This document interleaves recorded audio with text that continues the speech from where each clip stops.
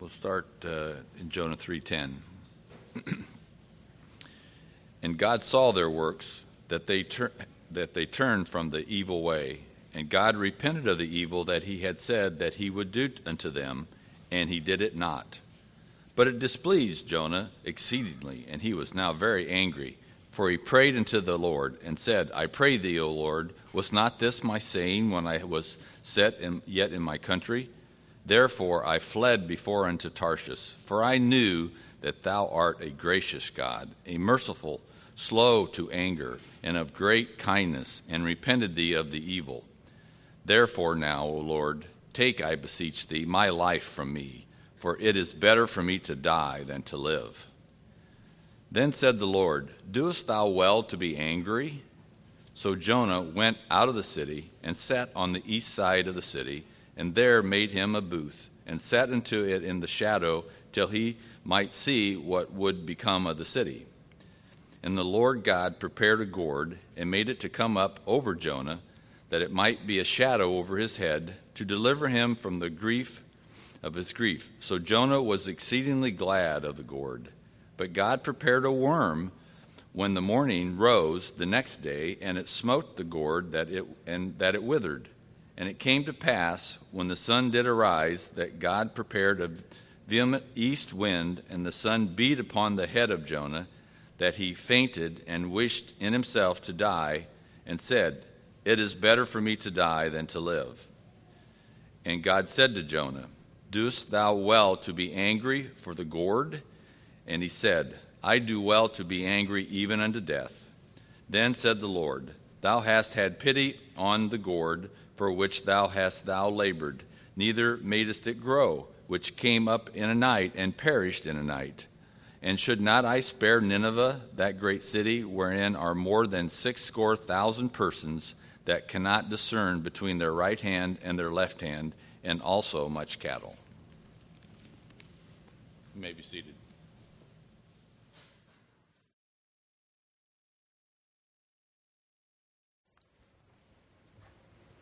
Good morning. Good morning. Let's try that one more time. Good morning. Good morning. It is a good morning. Especially so since we have opportunity again to open the Word, to hear from our Lord, to be taught by the Holy Spirit. You know, if the book of Jonah ended in chapter 3, one might think all the loose ends were tied up.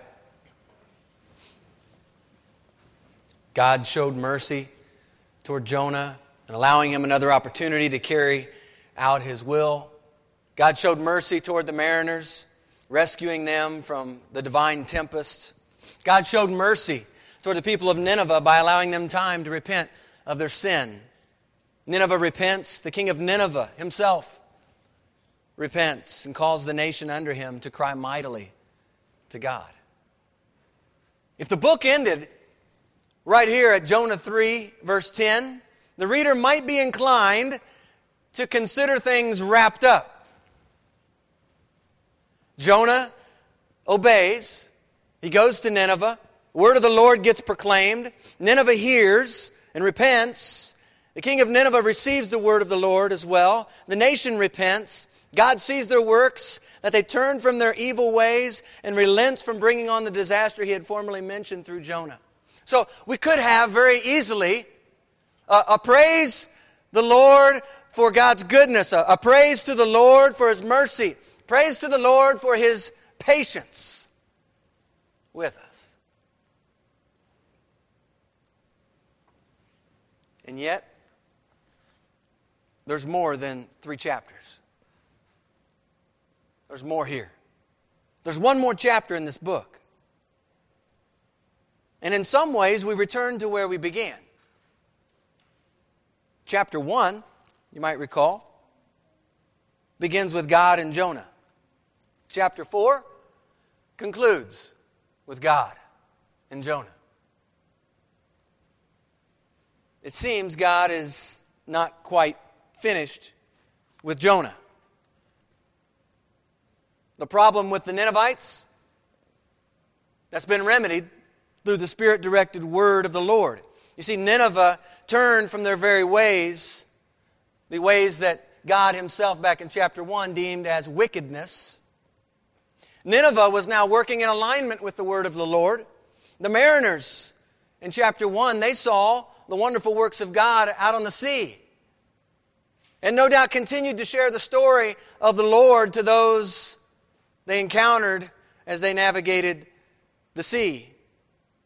The heart of God is manifested through the changed lives aboard a ship, the mariners. And the heart of God is manifested through the changed lives throughout a nation, Nineveh. But the question remains, what about Jonah? And chapter 4, I believe, starts to help answer some of that question. What does Jonah's heart look like? What does it look like toward God? What does it look like toward Nineveh? What does it look like toward his own nation? What does it look like toward himself? Let's begin in verse 10 to capture what's just happened. The text says, "Then God saw their works, that they turned from their evil way. And God relented from the disaster that He had said He would bring upon them, and He did not do it." Reading that, one might suppose that the next verse, if there happened to be another verse connected to such a text, would be celebration, praise to God for His mighty work of salvation. Perhaps it would be a praise to the Lord that the lost are now found. Perhaps it might be a praise to the Lord that the blind can now see. A praise to the Lord that those who once were far away have now been brought into the family of God through the hearing of the word of the Lord.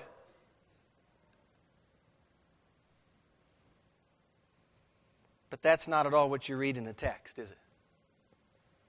Look at chapter 4, verse 1. "But it displeased Jonah exceedingly, and he became angry." We're going to look in the text this morning at some wrong ways and some right ways. I believe there are a few right things that happen in this text. There are also some wrong things that happen in this text, things that we can learn from. And right out of the gate, right here, in verse 1, see a wrong way to respond to mercy, and in particular, God's mercy. A wrong way to respond to God's mercy.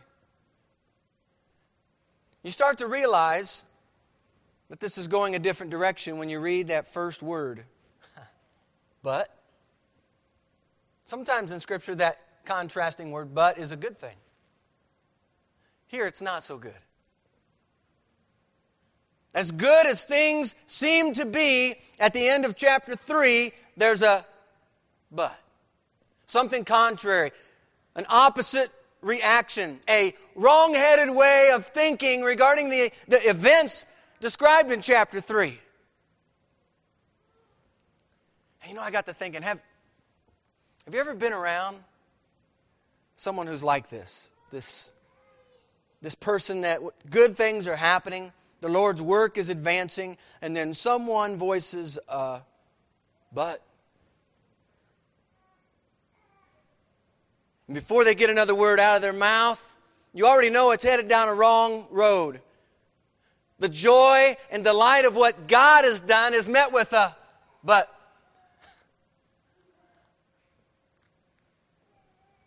You see, the person now is expressing his own heart. The Bible says something about that. In fact, Proverbs 18, verse 2, says, "A fool has no delight in understanding, but in expressing his own heart." The proverb right before that, 18, verse 1, says, "A man who isolates himself seeks his own desire. He rages against all wise judgment. And then I put in Isaiah 53, well-known text, Isaiah 53, verse 6. All we like sheep have gone astray. We have turned everyone to his own way.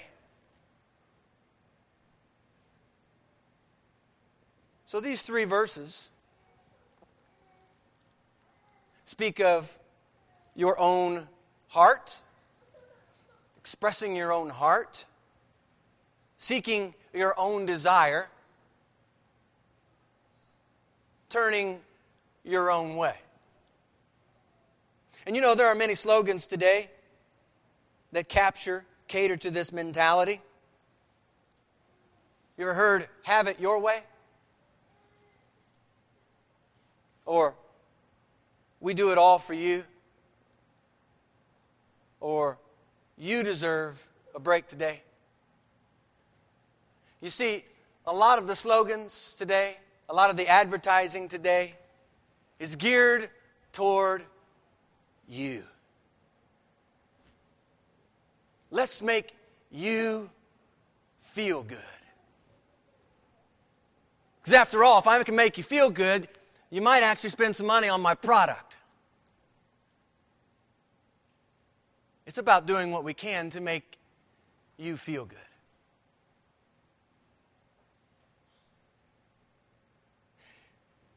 Jerry Bridges says, going our own way is the very essence, the very core of sin. We have a natural inclination to go our own way. Jonah had been going his own way, and it led him into the sea, serving time in the belly of God's great fish.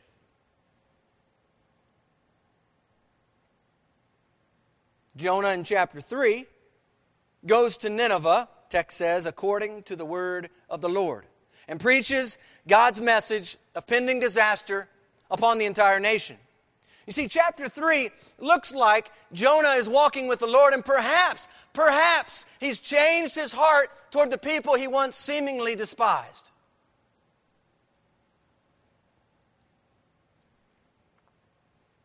But here's what chapter 4 does. Chapter 4 pulls back the curtain of Jonah's heart and allows the reader an inside look at what Jonah thought about the events in chapter 3. Side note, Jonah is the one believed to have written this particular book.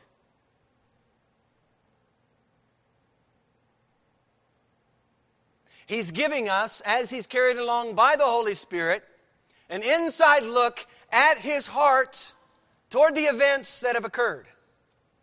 In particular, toward what has just happened at the end of chapter 3. God relenting from his anger and his punishment toward Nineveh. The text says, "But it displeased Jonah exceedingly, and he became angry." How could something so pleasing to God be such a turnoff to one of God's followers? How is it that the repentance of Nineveh could cause such a reaction from Jonah, this prophet, this man of God?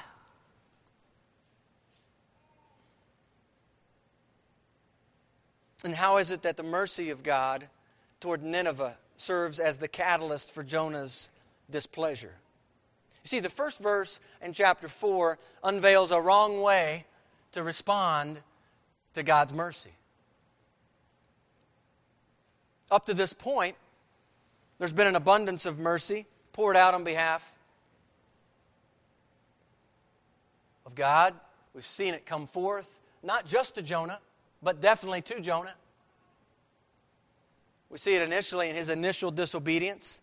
You know, we talked about how God didn't have to let him flee to Joppa. He didn't have to allow him to find a ship. He didn't have to allow him the resources to be able to pay to get on the ship. We see His mercy extended as well to the mariners. And we talked about how they too were guilty of sin. And how God, as He's dealing with Jonah, also dispenses His mercy toward the mariners. And then back to Jonah again, as he's tossed overboard into the sea. He's shown mercy. He's given a second chance. And the Lord provides a fish to hold him for a time. And then we see His mercy extended toward the people and king of Nineveh. And God relented from destroying them, seeing that they had turned from their evil ways. Jonah's response to God's mercy is hard to read about. And yet, how often do you and I operate in the very same way? This same mercy afforded by God to Jonah is afforded to you as well. Titus 3 verse 5 says, according to His mercy, He saved us, not by works of righteousness which we've done. And yet how often do you spurn that mercy of God? How often does His kindness toward you get overshadowed by your desires, by listening to your own heart or walking your own way? The text chronicles the life of Jonah, and yet it can easily serve as a mirror, allowing the reader to see that perhaps Jonah isn't the only one holding to a wrong response to God's mercy. Notice that it displeased Jonah, the text says. The fact that God relented and did not do what He said He was going to do, this displeased Jonah exceedingly. Chapter 3 tells us he went to Nineveh according to the word of the Lord, but in his heart he still seems to harbor a hatred toward the Ninevites. The text says that he became angry. You ever been angry? Raise your hand if you've ever been angry. I ought to see everybody's hand in the air.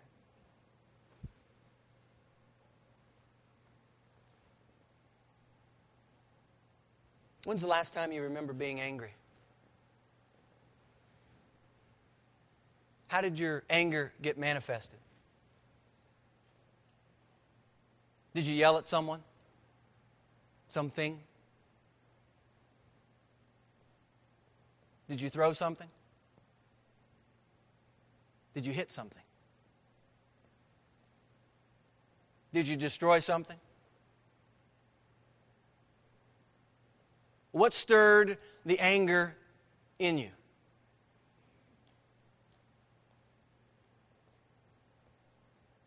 Does God ever get angry? Absolutely. In fact, some 500 references, give or take, of anger. And around 350 of those, God's the one getting angry. That's a lot of anger. So it then is helpful to ask, if God gets angry, what is it that angers Him? Do you know oftentimes He gets angry when His children decide to carry out the desires of their own hearts? When His children desire to express themselves in their own way? When they desire to walk in their own way? Give us a king like all the other nations. Oh, we just want a king. We want somebody we can see, we can have, just like all the other nations. Grant us the desire of our heart.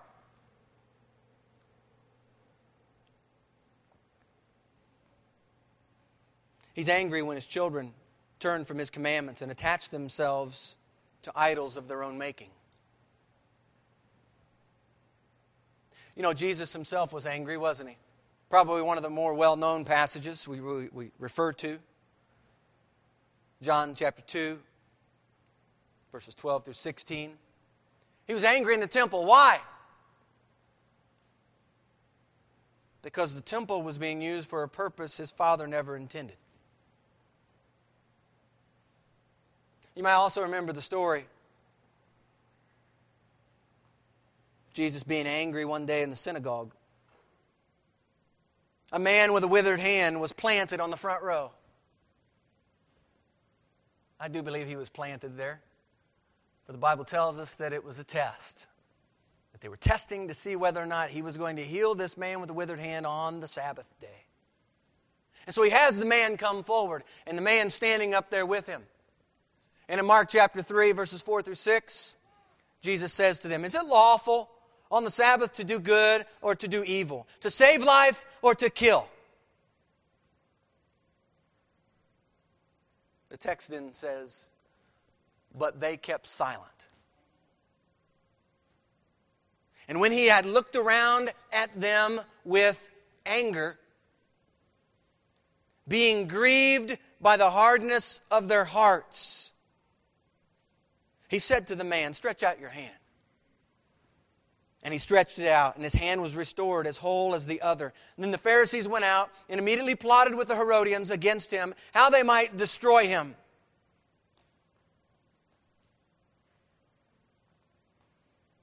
Here we see an example of Jesus being angry because of the hardness of their hearts. But you know, on both occasions, whether we're looking at John or whether we're looking at the text in Mark, Jesus' anger is rooted in righteousness. It's not rooted in pleasing self or striking back at someone. Jonah's angry because he hasn't gotten his way.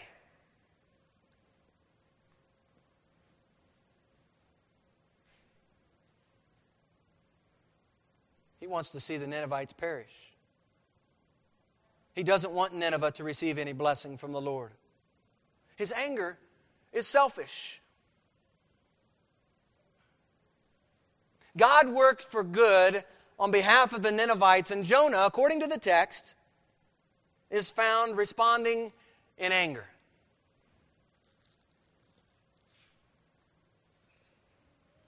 One writer says, getting angry with God implies that we do have certain rights. Rights which we think we have to defend and which God is obligated to take account of.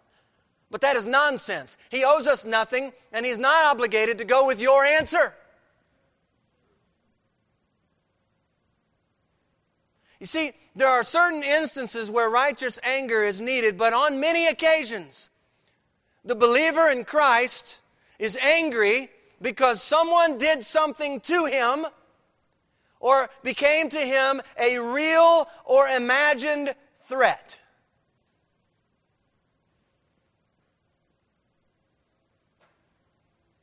Church, let's be angry about the things God gets angry about. Let's reserve this God-given emotion for God's purposes to further advance His cause, speak up for His name.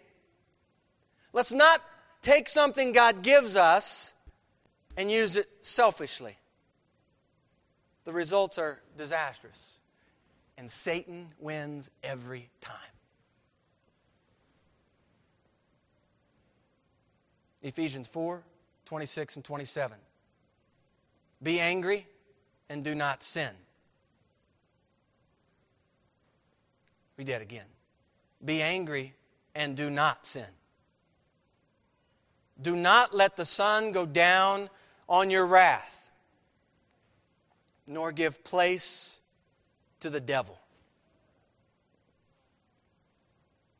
You see, anger that is not properly dealt with can open up and set out a welcome mat for the devil. Think about that for just a moment. You just put out a welcome here mat for the devil whenever you harbor and keep your anger.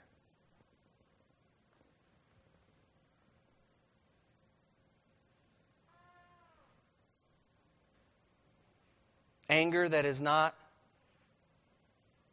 dealt with, anger that is allowed to reside within you becomes a playground of sorts for the devil. It says, be angry and do not sin.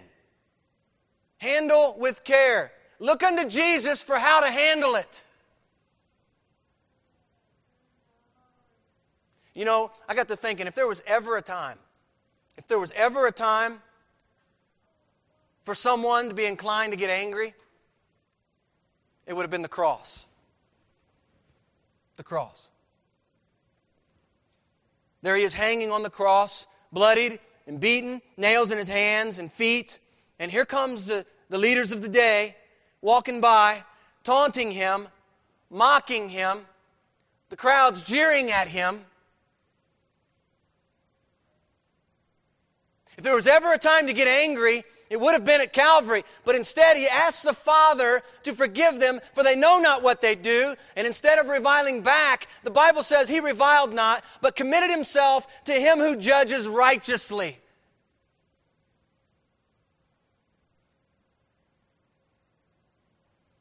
Church, I want us to see at the beginning of Jonah 4, Jonah displays a wrong response to the mercy of God. What happens next? Look at the beginning of verse 2. Just that first line. So he prayed to the Lord. So he prayed to the Lord. All right, so we have a wrong response to God's mercy, but here's something I want to point out. I believe this is a good thing. A right way to respond to your anger. A right way to respond to your anger. Jonah may not see the situation as God sees it, but one thing he does right is that he takes it to the Lord in prayer. And I believe there's a wonderful lesson for each one of us. At the first sign of anger, take it to the Lord in prayer. Let's ask another question. What do you tend to do with your anger when it comes? You might do one of these two things. You might be quick to lash out, strike back,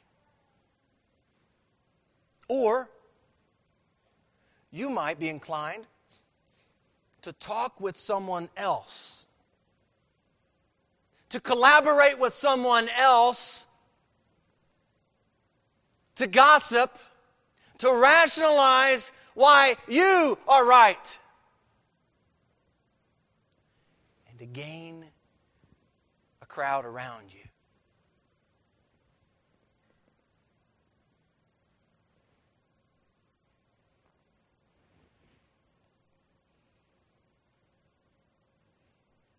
Church, we're called to cast our cares. And in this particular instance, these things that serve as anger catalysts in particular, take them to the Lord. Does your anger just tend to explode on someone?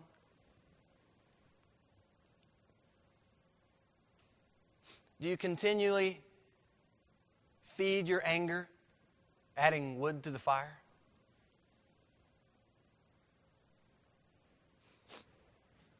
I worked with someone this past week. You know how oftentimes during the week leading up to preaching a message, it is so interesting. I found it an incredible thing how often the Lord provides for me working illustrations. It happened this week. Working a game. Come to find out, situation of a particular referee and his dislike of a particular coach, and what this coach did. Come to find out it was back in 2005.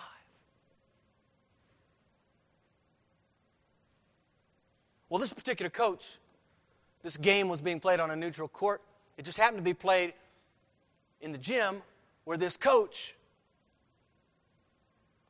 worked. And he happened to be there this night.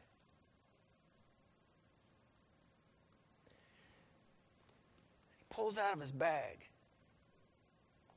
a letter from 2005. from this coach. And it was very obvious, painfully obvious, how much it was still brewing inside of him. These words that had been written from this coach, he kept it in his bag. And you know, I got to thinking how when we have something like that, is it good to keep a hold of it so that we can just keep pulling it out and reading it to other people, or just reading it ourselves? Because all it does, going back to the proverb, all it does is just, it stirs up those coals, doesn't it? It stirs back up that fire. Puts more wood on there.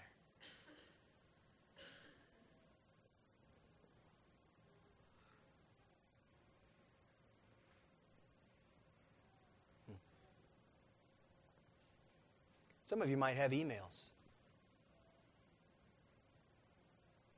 with words on them. Angry words. Get rid of them. Don't keep them. Why are you keeping them? Maybe that's a question you ought to ask. Why am I keeping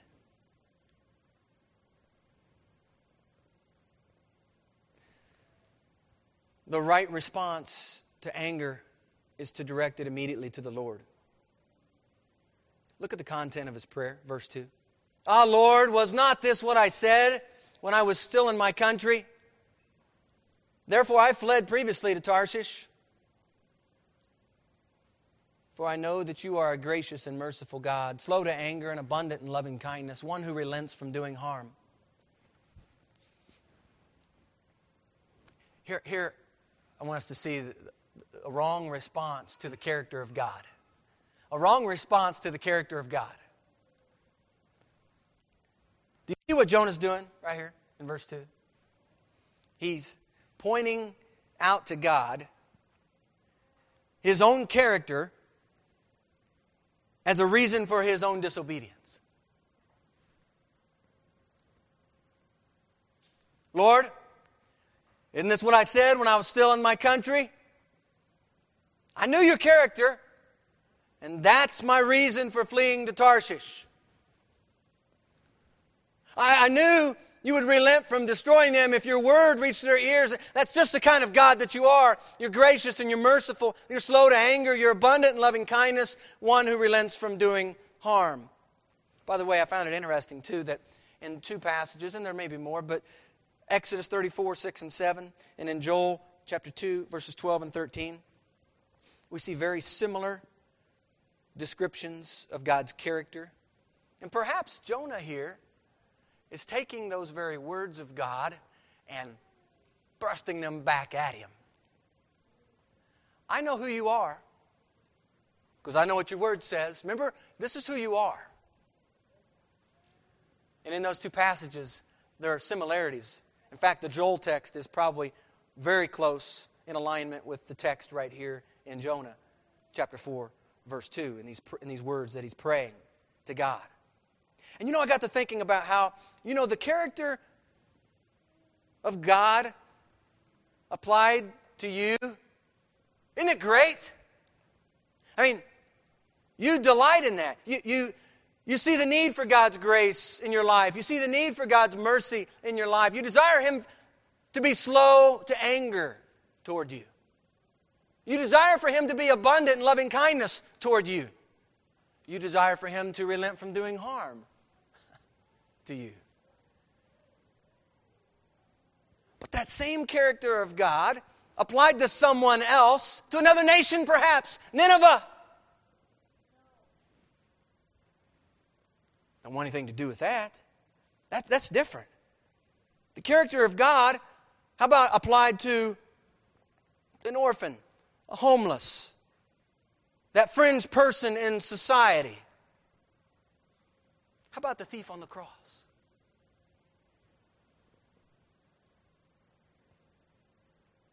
You see, Nineveh represented the enemy to Jonah. And because of that, he built a wall up All he wanted was God's wrath to be poured out on Nineveh. Let's set aside the other character traits of God for just a moment. Come on, God, I want to see your wrath.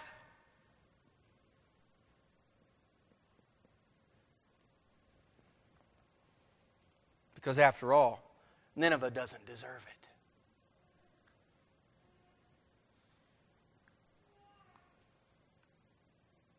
And some of you might say, as one writer says here, I would never have that attitude.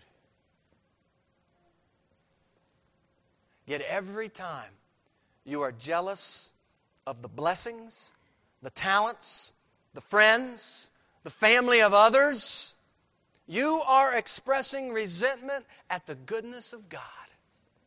Think about that for just a moment.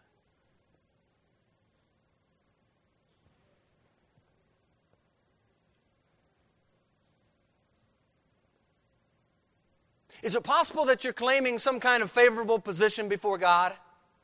Do you believe that He owes you one? Sometimes working a game, there'll be a tough call. One of those 50-50 calls. You go either way. Coach comes up, says something to you about it, and he says, you owe me one. No, I don't. I don't owe you anything. You see, because to say that I owe you one would then be to say that next time, I'm going to just cheat. How's that? I'll just declare I'll just cheat for you. Then I'll give you a call. No, I don't owe him anything. But we think about this. Someone who goes through in life a series of bad circumstances. Lots of bad things come your way. And at the end of that, are you prone to think that God owes you now because you've just gone through so many trials?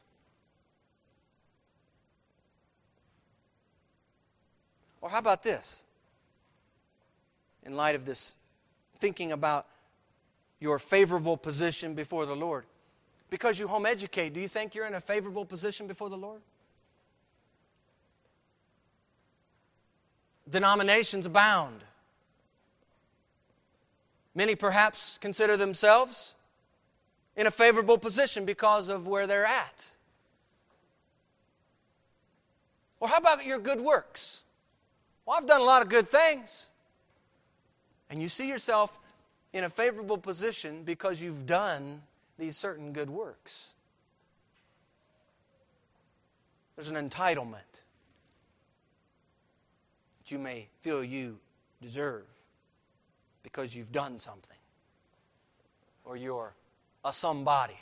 You've got a title. You've got a position. You see, Jonah had a wrong response to the character of God. Because knowing God's character ought not serve as a license for one's disobedience, but a catalyst for one's obedience. Look at the end of the prayer in verse 3. Therefore now, O Lord, please take my life from me, for it is better for me to die than to live. Here's what I want you to get on this. Wrong way leads to a wrong destination. Wrong way leads to a wrong destination. If you're going in the wrong direction, doing things your own way, expressing the desires of your own heart, don't be surprised to find yourself arriving at the wrong destination. It's the principle of sowing and reaping. Galatians chapter 6. Do not be deceived, God is not mocked. For whatever a man sows, that he will also reap. For he who sows to his flesh will of the flesh reap corruption. But he who sows to the Spirit will of the Spirit reap everlasting life. And let us not grow weary while doing good, for in due season we shall reap, if we do not lose heart. If you are going to persist in sowing to the flesh, you will reap a flesh-like result. You reap corruption. If you sow to please self, why would you expect to reap everlasting life? If the farmer desires to get a corn harvest, he's not going to plant beans. If he puts the wrong things in the ground, he's going to get the wrong results. If parents don't take seriously their God-given role to train up their children in the way they should go. Don't be alarmed at the results. They too will go their own way. And that way leads to destruction, according to the Scripture.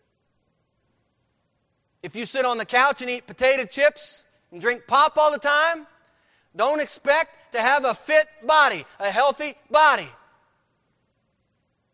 What you put into it will show. Amen? It will. If I punch in the wrong address on my GPS, guess where it's going to take me? To a wrong destination.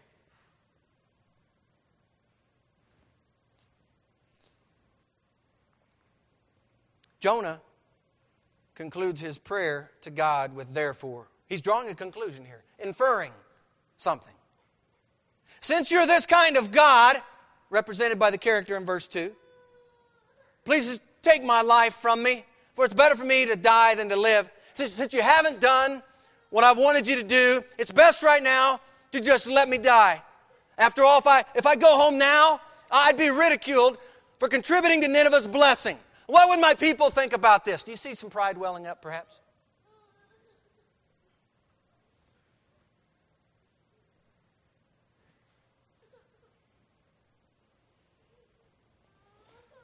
James Boyce says, right here, speaking in the text, he asks for death again. Remember back when he was on the boat? He says, pick me up and throw me overboard. Boyce says, he asks for death again. Now, having obeyed, he's still unhappy and says once more he would rather die and get it all over with. You know how easy it is when selfish anger has control of the wheel. How easy it is to just take your ball and go home. Just quit. Just give up. Just throw in the towel. Stew in your anger and be done with it all. But church, I want to tell you, that's not where you want to be. It's a wrong destination.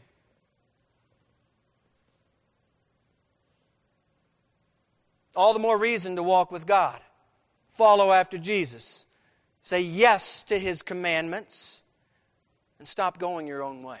Because you see, your own way, always leads to a wrong destination apart from God. Jonah said that it's better for him to die than to live. Really? Is it better?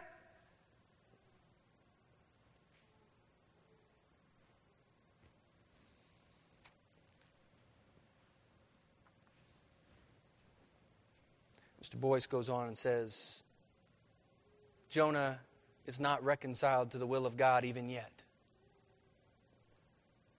Jonah's attitudes had not really changed.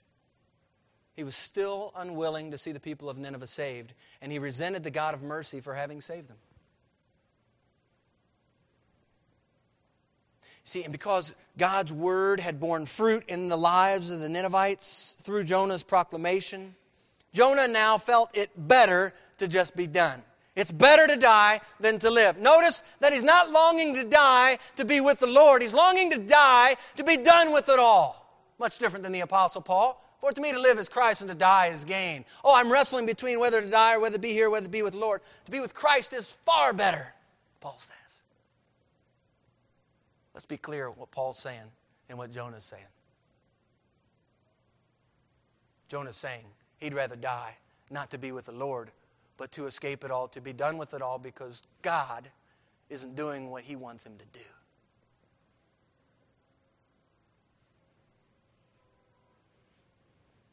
If you aren't going to use me like I want you to use me, then just let me die, please. It just seems odd, doesn't it? Sort of like a player in the game telling the coach what he needs to do. That's not going to happen. Who's in authority here, Jonah? Church? Who's in authority?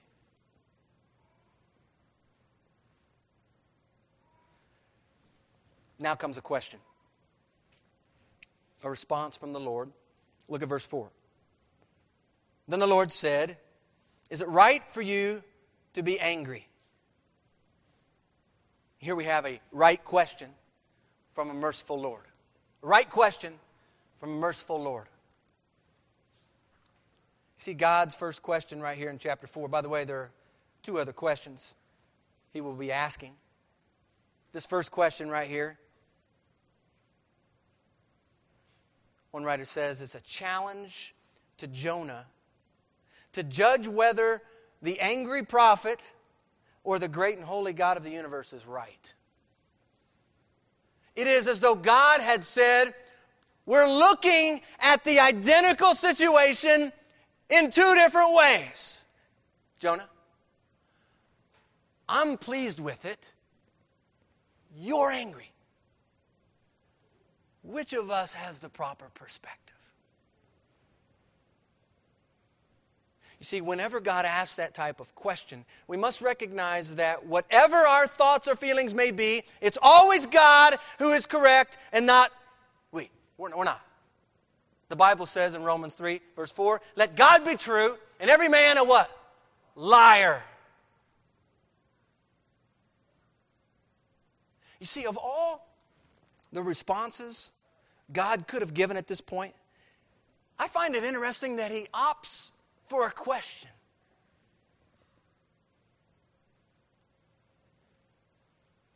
Because after hearing what Jonah did, after hearing what he said, I don't know that I would have asked him a question.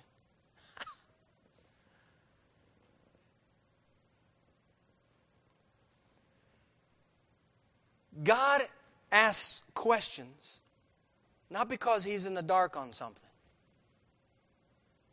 but to test you, to help you see the right way to go, or to point out that you're currently traveling down a path of sin.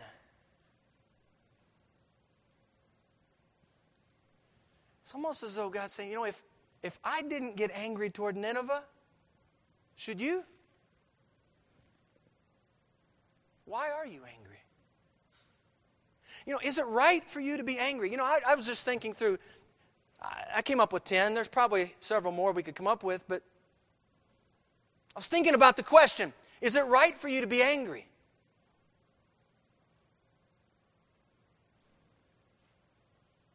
Number one, I'm the Lord.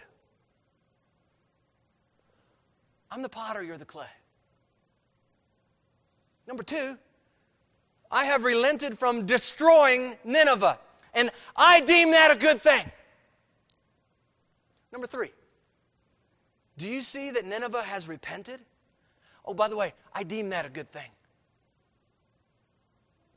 Number four, is the opportunity for repentance only offered to those you approve of, Jonah? Because my word says that I, the Lord, test the hearts. Number five, Jonah, are your thoughts on this matter greater than mine? Number six, after all you've been through, Jonah, is anger truly the right response here?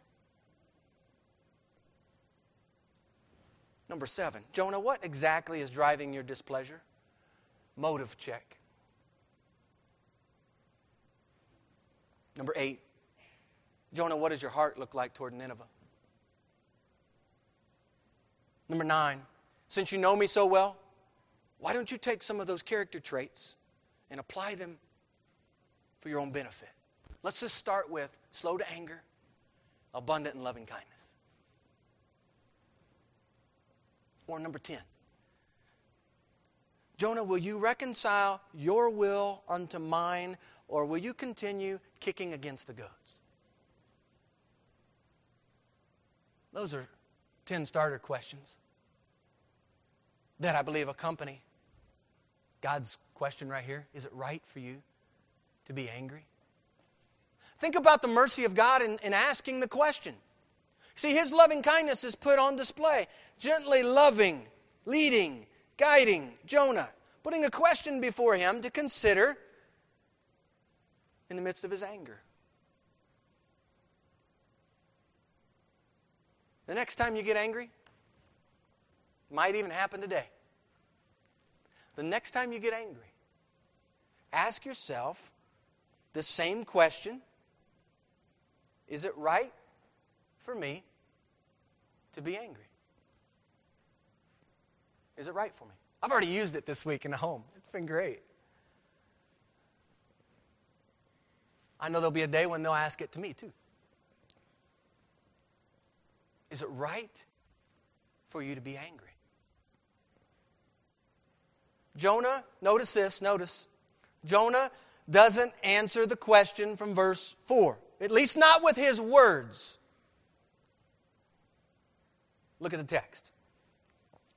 So Jonah went out of the city and sat on the east side of the city. There he made himself a shelter and sat under it in the shade till he might see what would become of the city. So we have a right question from a merciful God, and right here in verse 5, a wrong response from an angry Jonah. Do you notice anything wrong with Jonah's response here?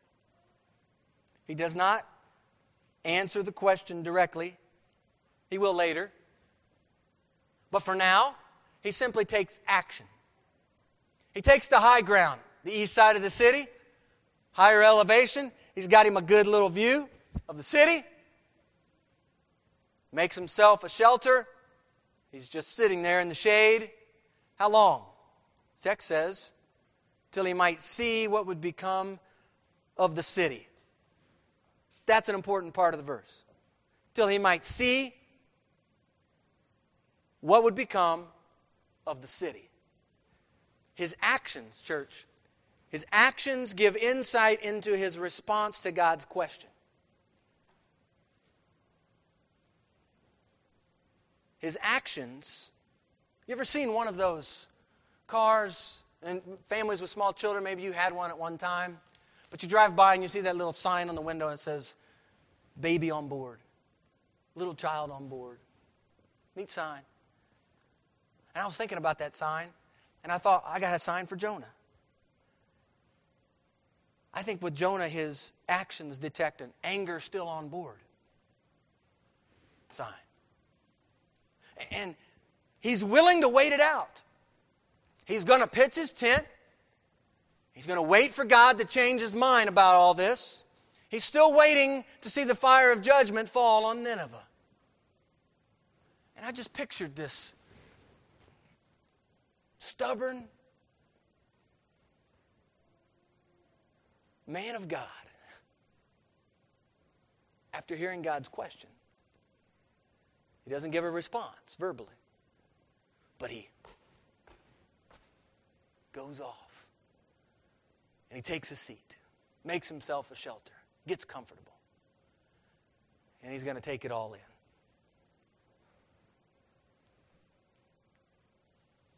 One writer said his anger had now passed the boiling point. It had settled down to a deep, brooding resentment towards God and I suppose toward the people of Nineveh. He was hoping perhaps that God would think again and withdraw his forgiveness and still destroy Nineveh and punish the people. And that is the awful thing about resentment when it gets hold on us. We nurse it, brood upon it, hug it close to us. At the same time, it makes us increasingly unhappy and miserable because resentment towards anyone always hurts us more than anyone. We get angry and uptight about something or someone, and instead of dealing with it right away, we allow it to fester within us, distorting our whole personality and making us impossible to live with and unable to worship God aright. You see, the natural tendency is for one to just say, I'm just blowing off some steam. I just had to get that off my chest. Did you ever hear somebody say that? Maybe you said it. But see, anger not only affects the individual who harbors it, but it affects the person or persons upon whom your words land.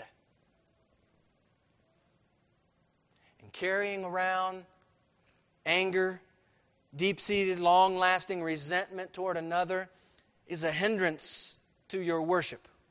It can drive a wedge between you and the Lord and distance yourself from His presence. Here's the alternative. Instead of getting angry at God, why not rest in knowing who He is and content yourself in God's good pleasure? Stop going the wrong way because it leads to a wrong destination. Romans 6:23 says, "For the wages of sin is death." You see, our wrong way of living, characterized by going our own way, characterized by sin, leads to death. But the gift of God, praise the Lord, is eternal life in Christ Jesus our Lord.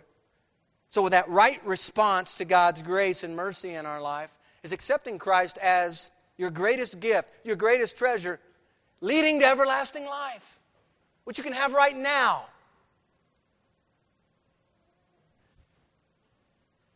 Luke 9:23, Jesus says, "If anyone desires to come after me, let him deny himself, take up his cross daily, and follow me." Follow me. Don't seek your own desire. Don't seek your own heart. Don't turn to your own way. I believe it's helpful to remember Romans 6, verse 6. Our old man was crucified with Him, with Christ, that the body of sin might be done away with, that we should no longer be slaves of sin. Today, church, in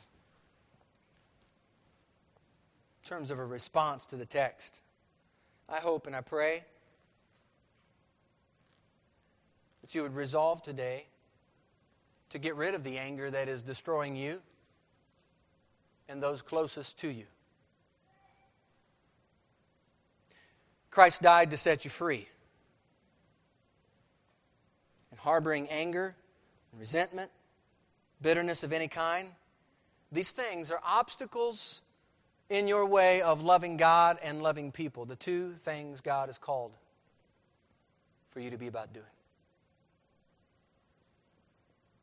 Your anger is an obstacle to your worship. Your anger is an obstacle for loving your wife as Christ loved the church. Amen. Your anger is an obstacle for loving your children as He has called you to love them. Children, your anger is an obstacle to obeying your parents and honoring them in the Lord. Your anger is an obstacle to growing in the Lord, to making progress in the faith, spiritual transformation.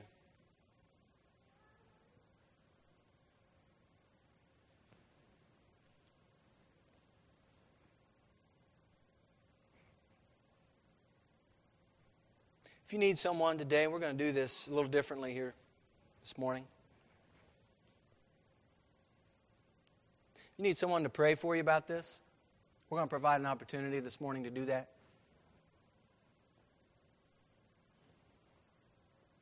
Don't let the sun go down another day on your anger. It's time to stop giving the devil a place to hang out.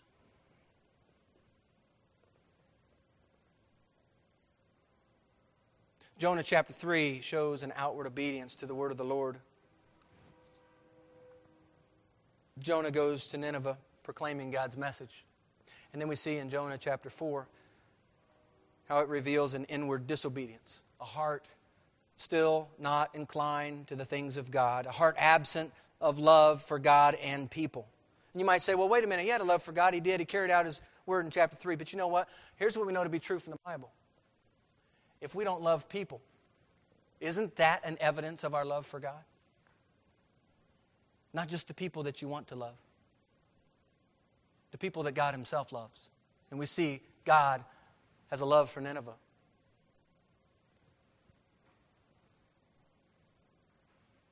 Church, God's way is the right way to go. His way requires not simply an outward obedience, but it requires your heart as well. The question becomes, will you incline your will unto the Lord? And I was drawn to the second stanza in that hymn written by Fanny Crosby. Let my soul look up with a steadfast hope, and my will be lost in thine. Draw me nearer, nearer.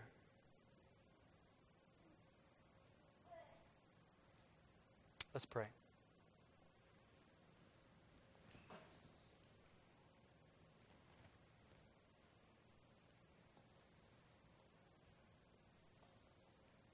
Father, I pray as the hymn writer penned those words, Lord, I pray that for each one of us that you would consecrate us unto thy service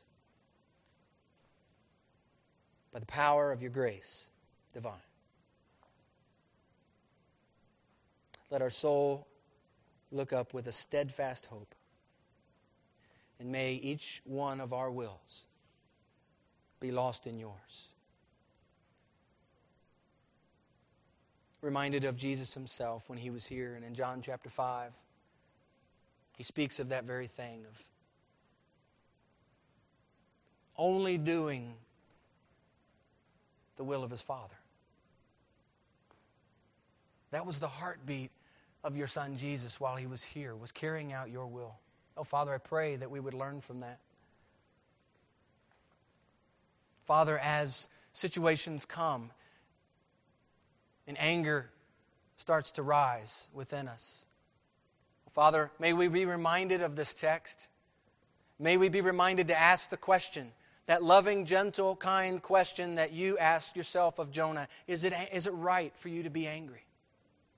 Oh, Father, and I pray in that moment your Holy Spirit would convict us, that your Holy Spirit would turn us and point us toward the way that you would have us to go, and not the wrong way, which is our own way. I pray that we would not express our own heart, turn our own way. We see time and again in your word how going the wrong way takes us and leads us to a wrong destination. Father, I'm so grateful for your love toward us, and I do thank you for those character traits we see here in this text. I praise you for your grace and for your mercy. Praise you, Lord, that you are slow to anger. May we learn from you in that. I praise you, Lord, that you are abundant in loving kindness, that you are one who relents from doing harm. Lord, we praise you for who you are. We thank you for your heart. Oh, Father, pray that we would be inclined to be more like you. Father, we would walk as your Son Jesus Christ walked. And we know that that doesn't happen on our own, in our own power and our own strength. But Lord, we need you. And ask your Holy Spirit to guide us. Thank you for your word, Father. Pray, Lord, that we would be diligent to seek you within the pages of your word. That even yet this week, Father, if there's any unresolved anger, bitterness, resentment, oh, Father, I pray that we would just give that to you. That we would be able to walk without those obstacles in our way. That we would be able to worship you freely. Thank you, Father, for your truth. Pray this in the name of Jesus. Amen.